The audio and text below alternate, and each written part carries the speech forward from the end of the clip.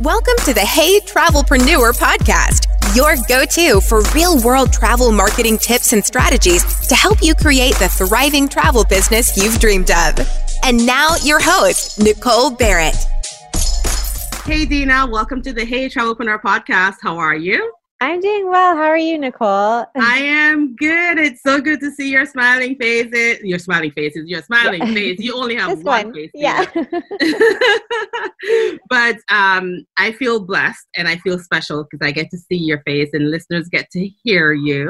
Oh, thank you. But it's always nice to see your smiling face. And I'm going to tell you, like, whenever we get together via video, I'm always like, I feel so happy because you just have this really awesome, like, happiness aura about you. I really appreciate that, but you're definitely not the first person that's told me that, so that makes me feel like super humbled. Girl, and glad believe it. Yeah, believe it. Let it resonate in your soul. I love it. Thank you. I'm glad that people can feel that coming that from energy. you. Yeah. And I can see it, which is good. Well, I'm glad you're here. And other than your good energy and your bright smile that you're bringing, we're going to be talking about some really good stuff today because we're going to be talking about what questions travel agents should be asking accommodations, suppliers, anything or any business that they work with on how to, or when they're planning a trip for a child or someone with autism, correct? Exactly. Yeah. Okay, awesome. All right, so before we get into it, tell the people about Dina. Who is Dina? So I'm Dina Farmer, owner of Lily and Magnolia Travel. It's a full-service autism travel agency, and I help other families with autism because, full disclosure, I'm a mother of a child with autism, and he's super awesome. And then I have a neurotypical toddler. And we are a military family, and we've been truly fortunate to be able to travel the world on the government's dime. But it's been really exciting, and I love what I do. And I'm just waiting for things to get back to whatever the new normal is. Whatever that is, Right. I can't even fathom it right now. It's just, whatever that new normal is, it's gonna be fine. It's gonna be fine, Nicole. It's gonna be fine. Well, that's good. And I've seen your story on social media. We've talked quite a bit. We've actually talked via video a couple of times, which is awesome. Yeah. And I've seen your story, and I know about your child who's autistic, and I've spoken to you while you're sitting in your car while he's at therapy, right? Yes. That's where we record most of my podcast episodes. So. Yeah, we recorded a podcast episode in your car while you were waiting. I mean, several times we've gone down that road. But, so tell us a little bit about your story, because we're going to be talking about traveling with autistic kids as well. Tell us a little bit about your travel story. So what does that look like for a parent, for a mom, for a guardian, traveling with a child who is autistic? So my son has what is, I think it used to be called Asperger's, but now it's high functioning autism. Yeah. So it took a really long time for us to get that diagnosis. So before, I didn't really know what was going on with him. It was just really frustrating for him. And it was equally as frustrating for me to travel with him. But once we got that diagnosis, then I started learning about all the therapies that we had to go to and the strategies that we learned in therapy, such as like finding quiet places for him or giving him time or not planning 75,000 things to do when we could just do 2 things in one day, or just giving him space. Like I remember we took a trip to Disney World, and I tell the story over and over because this one's like fresh in my mind. And it's like literally the last travel we took before that big trip to Turkey. He was going to go on the Twilight Tower of Terror with his dad. And unfortunately he was just too scared. And I just said, that's it. We're going home. Well, not home, but to the hotel. And we just stayed there for the rest of the day because it's like, yeah, we spent a lot of money, but at the same time, like he just is so overstimulated that nobody's going to die just because we didn't get to spend a full day in the park, you know? And it was actually better for him because he got to hang out at the pool and he got to play with some kids at the playground.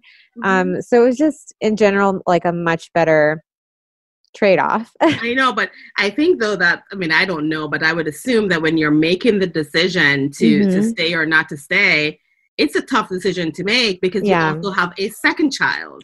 Right? Yes. I think I'm a little bit lucky in that my second child is only 3 right now. And at the time we went, he was like 18 months, so he didn't care either way. But I think as they get older, that'll be a path that I'll have to go down to, like, all right, well, we could take turns. Like one of us will go back to the hotel with my oldest son and one will stay with the youngest son, or we'll all go back and we'll make a compromise in what we're doing. But I think that as they get older, that's going to be a conversation that it's going to have to be had. Different conversation and probably an even tougher decision to make as you move along. But, you know, it depends too, because I mean, even speaking of the 3-year-old, are you joining our podcast today? I love that. He did last time too. He did last time on the last podcast. I remember. Well, that's good. That's fine. But you know what? He's at a young age now. But I was going to say that growing up with my own childhood, growing up with with his kids my age, older or younger. You tend to be very fierce and protective about the differences about the people that you love. And I see that as well in my 15-year-old. He's very hardcore, like defensive about everyone around him, no matter how different they are. And he will go hard for them. So the reason why I'm bringing that up is I'm thinking, okay, you know what? When your second child is being brought up in this kind of environment, I think he's going to be like very defensive of his older brother. And I think that it's going to be much easier. I think so. And, I've already noticed that anyway with him is that even at 3 years old, he's very like, Mom, no. Like when I'm scolding his brother, or anything like that. Or if somebody's being mean, he says, don't be mean to Spain. I'm like, okay. This generation is a little bit different. I think you're going to be okay. The kids are going to be all right.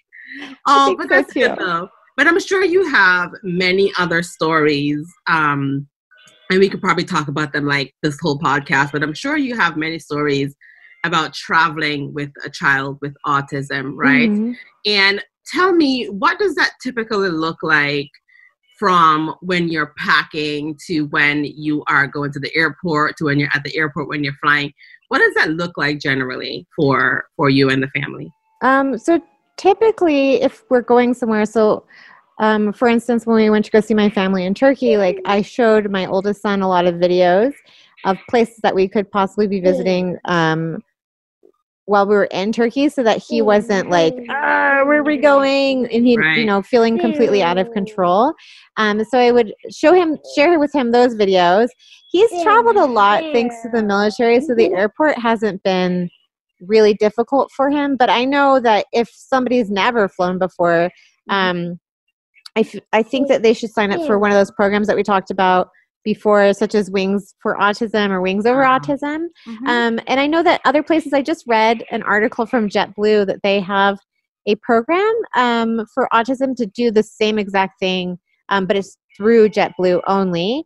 And then once you've gotten through, actually, step back just a little bit, sign up for my favorite program, TSA Cares, to help you get through security easily and to not be as scary, and then to keep the child, especially with autism, with the family while going through security is like paramount. And they also have a program in the UK called the Sunflower Lanyard Program, and it's very similar to TSA Cares, but I know that that's for all the UK airports. Okay. So awesome. I know. And I'll link to some of these in the show notes so let's back up a little bit, because this is great information for travel pros, travel agents, travel advisors to have, to say, okay, what can I let these parents or whoever is traveling with this child know? What tools and resources can I offer them? And one of them, I know you and I talked about Wings for Autism. So you just expand on that a little bit, and then just expand. I know many of them already know about TSA Cares, but if you could just expand on that. And then the link to the UK program, I will put in the show notes because I saw the article on that too. I think I actually read that because you shared it in your Instagram story. Yeah. And yeah, I thought that was very interesting. I saw the landing with the sunflower on that. I was like, oh my gosh, that is so awesome. Yeah. But can you expand a little bit on the Wings for Autism and TSA Cares? Yes. So Wings for Autism is a program run by the ARC. And basically, it's a dry run of getting ready to fly. So you'll check in at the front, oh my God, what is it called? The check-in desk. Yes.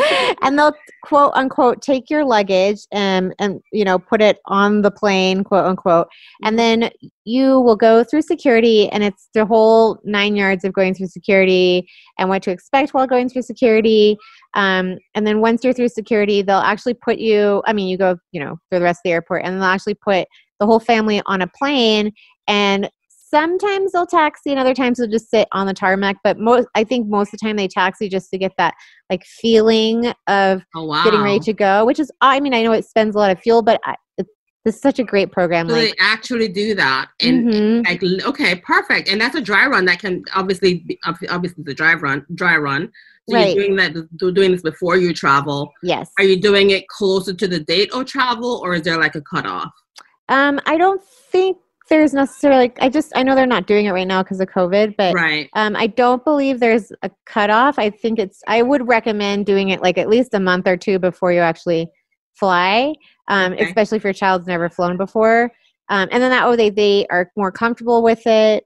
And then I would also highly recommend that if you're working with a client to have them talk to their child's therapist to come up with some strategies as well of like how they can keep them regulated and like what kind of items they would feel comfortable with bringing on the flight so that they, right. don't have a meltdown on the plane. Cause it's hard. Yeah, I know. When they're doing that. Well, I don't know, but I know you know. Yeah. And then you said TSA Cares, which is a fantastic program in which you sign up for 72 hours before your departure. And what they do is that they will meet you at security, and you'll tell the TSA officer that I signed up for TSA Cares, and they'll look you up really quick. And then they will. I have what's it called? TSA PreCheck. So we didn't have to wait in line as long, but once you go up to like the very first officer you see, you can tell them that, and they'll allow you to go into, it's not really skipping ahead, but it's lessening your wait, if that makes sense. Okay. So they'll expedite you through security, and that means that they don't have to go through the x-ray machine. They still probably have to go through the change machine, the change machine. The metal detector. Put me through the change machine, please. For real, I need to be freshened up, but I know. But they'll put them through the metal detector, and then everybody in their party will go through it as well. So I remember I was like baby carrying, and so I had like my oldest son holding my hand, and then my baby and my baby carrier, and going through the metal detector, and they pat us down, that is something you have to expect, is that they will receive the pat down. And I really recommend that you disclose if your child is very uncomfortable with people touching them, because unfortunately, like that is not an opt out. Right. So they'll do that pat down, and then after the pat down, you can elect to have a TSA officer walk you all the way to your gate, or you can just say, all done. But I was like, I'm by myself. I'll take all the help I can get, And then it works as well on the return flight, as long as you're returning from a domestic carrier. So if you're if you're flying from here to Milwaukee, for instance, and you're flying back, then you can get TSA to come back for your departure. So it works all the way around. All the way around. Love that. That is brilliant advice. Brilliant advice. All right. So those are a couple of resources that they could use. Okay. Yes. So let's say now a TA is working with a client who has a child who has autism, or, and they are now working with accommodations and suppliers. What question should they be asking the suppliers and or accommodations? Like, what should be going through their minds to make this a great and seamless and as best as possible situation for their client? So I think, like, right off the bat, one of the biggest things is that parents with a child with any kind of disability need a break. Right. Because they feel a lot of fatigue. So the number one thing I always think about is, does the kids club, if they have a kids club, does the staff there have training with disabilities or special needs, whichever definition you want to use? Mm-hmm. Because that's the biggest thing. Because I know from a previous interviewee that I had on my podcast, her daughter got checked into the kids club, but the staff didn't have training. So when her daughter had an autistic meltdown, they called her because they couldn't console her daughter. And it's like, well, that's failing the mom then, because you said you could take care of her and you couldn't. Right. So I think the number one thing is to make sure that they have that kind of accommodation in place. And if not, then I would definitely look elsewhere, such as like I know the IBCCS, which we've talked about before, has several like hotel accommodations that list if their kids club is autism or special needs friendly. And then I think the next three biggest things is if they have a pool, because I feel like autistic children, children in general, right? But I think autistic children love the water. So if they have a pool, if they're allowed to be loud at the pool, because I recently read an article about a place in the Philippines that was like, kids aren't allowed to make noise. Like, what? Okay. Where are these kids? Where are they breeding these kids then? I don't know. I don't know. It's like, okay. Even the neurotypical one that's sitting in my lap, like he makes noise nonstop. Like, come on. Seriously. And then if the pool has lifeguards, because, it's just safety really, like, drowning is so easy and nobody could hear you drown. Like, so that's a big thing. And then I think the very last thing I would ask for if I was a travel advisor, I am a travel advisor, but we're recording this like right before winter breaks. I know. So we'll stick up in there just to allow you to get your thoughts together, because the people listening, what they don't know is that you and I just decided on a whim just to record this, right? Yeah. And we're both in holiday mode. And I know before we decided to record this, I was just about to have some eggnog with drop or two of rum. And I was organizing my closet and we're like, okay, you know what? Let's hit the record button. So go ahead. We get it. We get it. Oh my gosh. And then, kind of like actually 2.5. But the very last, the last two things is if they have the availability of security, added security, and that's something like if they can provide a door alarm for the hotel room, because I'm very thankful my son doesn't do this, but some autistic children elope, which means that they wander. So being able to have that available, and then having accommodations in their gift shop, like adult-sized diapers or anything of that nature. And how do you know if an accommodation has this? I typically will call the front desk and try to talk to the manager or the GM of that location to confirm that these things are available.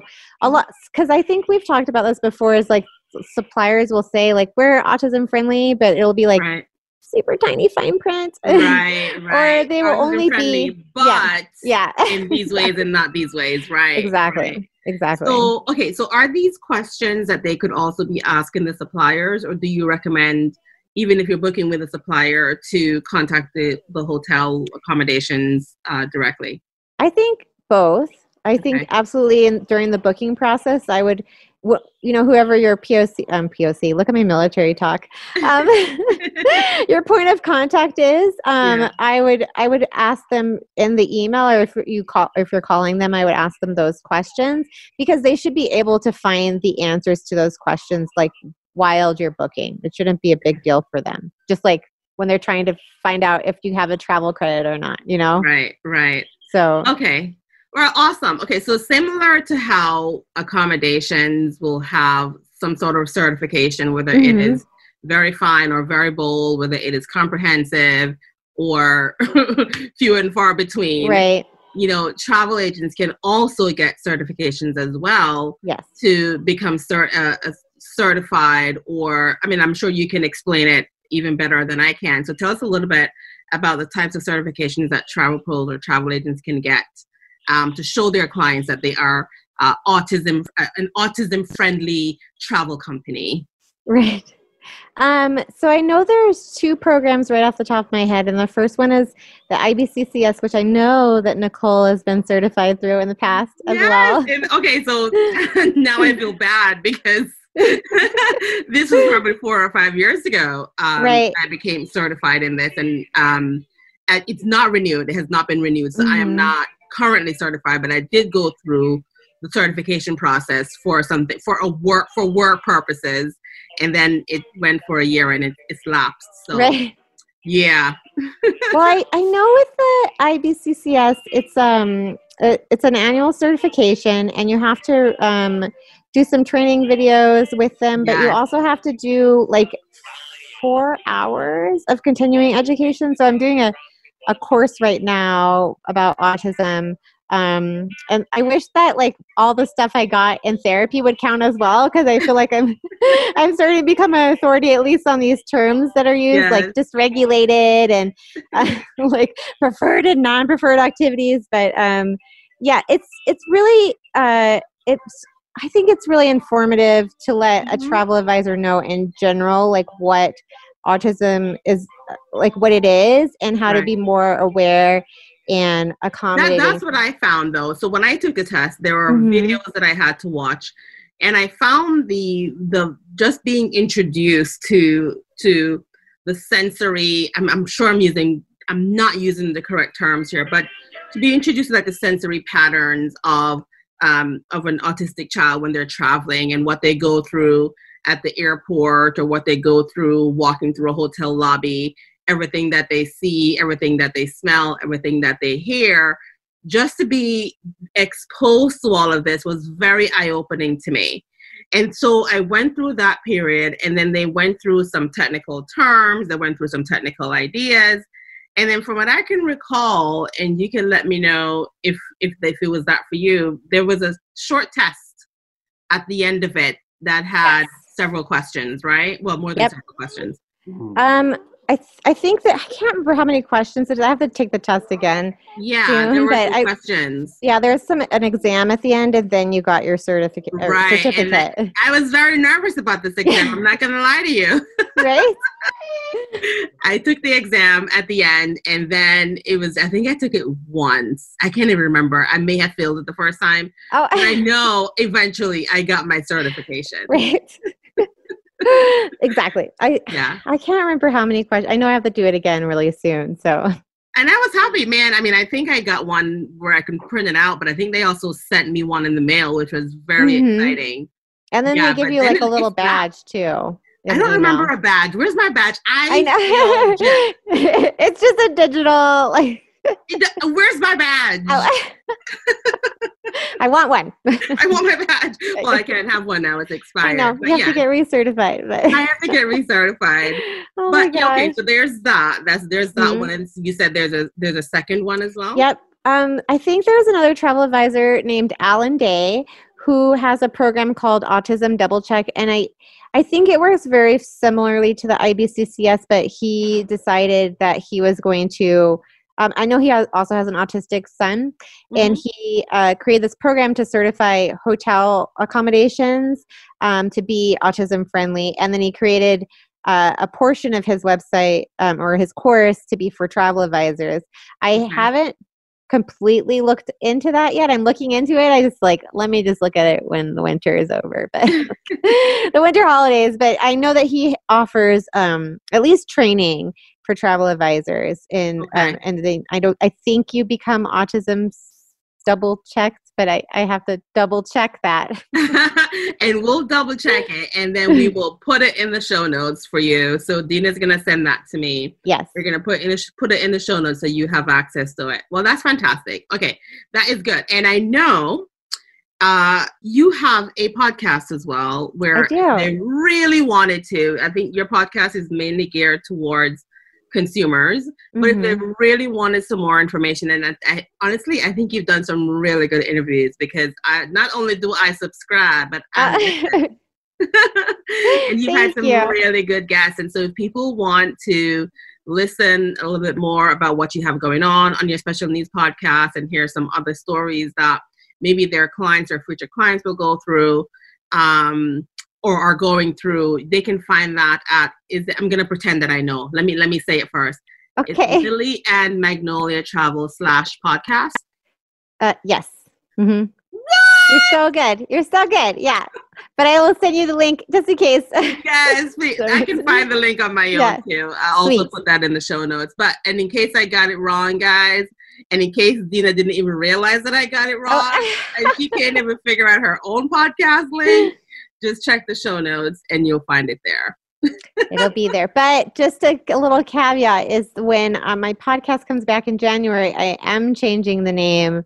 Yes. From the Special Needs Travel Podcast to, it's not much of a name change, but a pivot a little bit to the Autism Travel Podcast, because I'm going to be talking almost exclusively, well, pretty much, yes, about autism travel. And that's how, folks, so you should understand that that's how this podcast recording of this episode started, because you and I were on the phone and you were in your car, you were driving home and we started talking about your podcast and we were talking about rebranding your podcast and I was throwing some ideas at you, you were throwing some ideas and we were just going back and forth.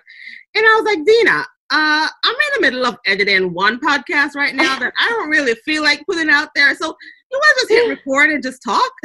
Yeah, that's totally what happened. That is totally what happened. So, folks, you've got a really impromptu podcast episode right now. We hope that you thoroughly enjoyed it. Yeah. And if you have any questions, please feel free to reach out to me or reach out to Dina. Dina, give us, I know your social media handle, but where can people find you?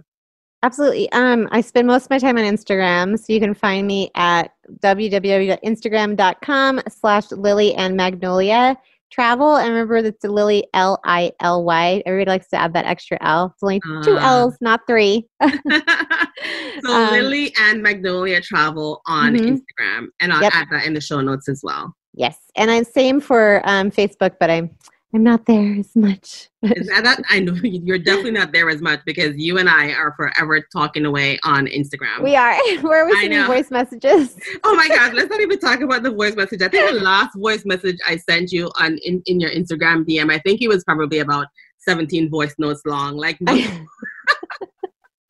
I think you're right. So why would you even confirm that? Why would you even say I think you're right? Because Instagram only gives you 1 minute of voice messages, and if I could record like 10, then you wouldn't send me 17. That's true. So you send me 10, I send you 17 back, and it keeps going back and forth. That's how it's been, folks. So definitely find her there. If you have any questions, find her in the DMs. Don't send her 17 voice notes like I have. I think 7 is probably the maximum. Okay. But thank you, Dina, for recording this with me. It was fun. It was impromptu. Yeah. I learned a lot, and I hope that folks learned a lot too. I hope so too. This has been so much fun, Nicole. It's always fun talking to you. So. Oh, same here, love. Yeah. Same here.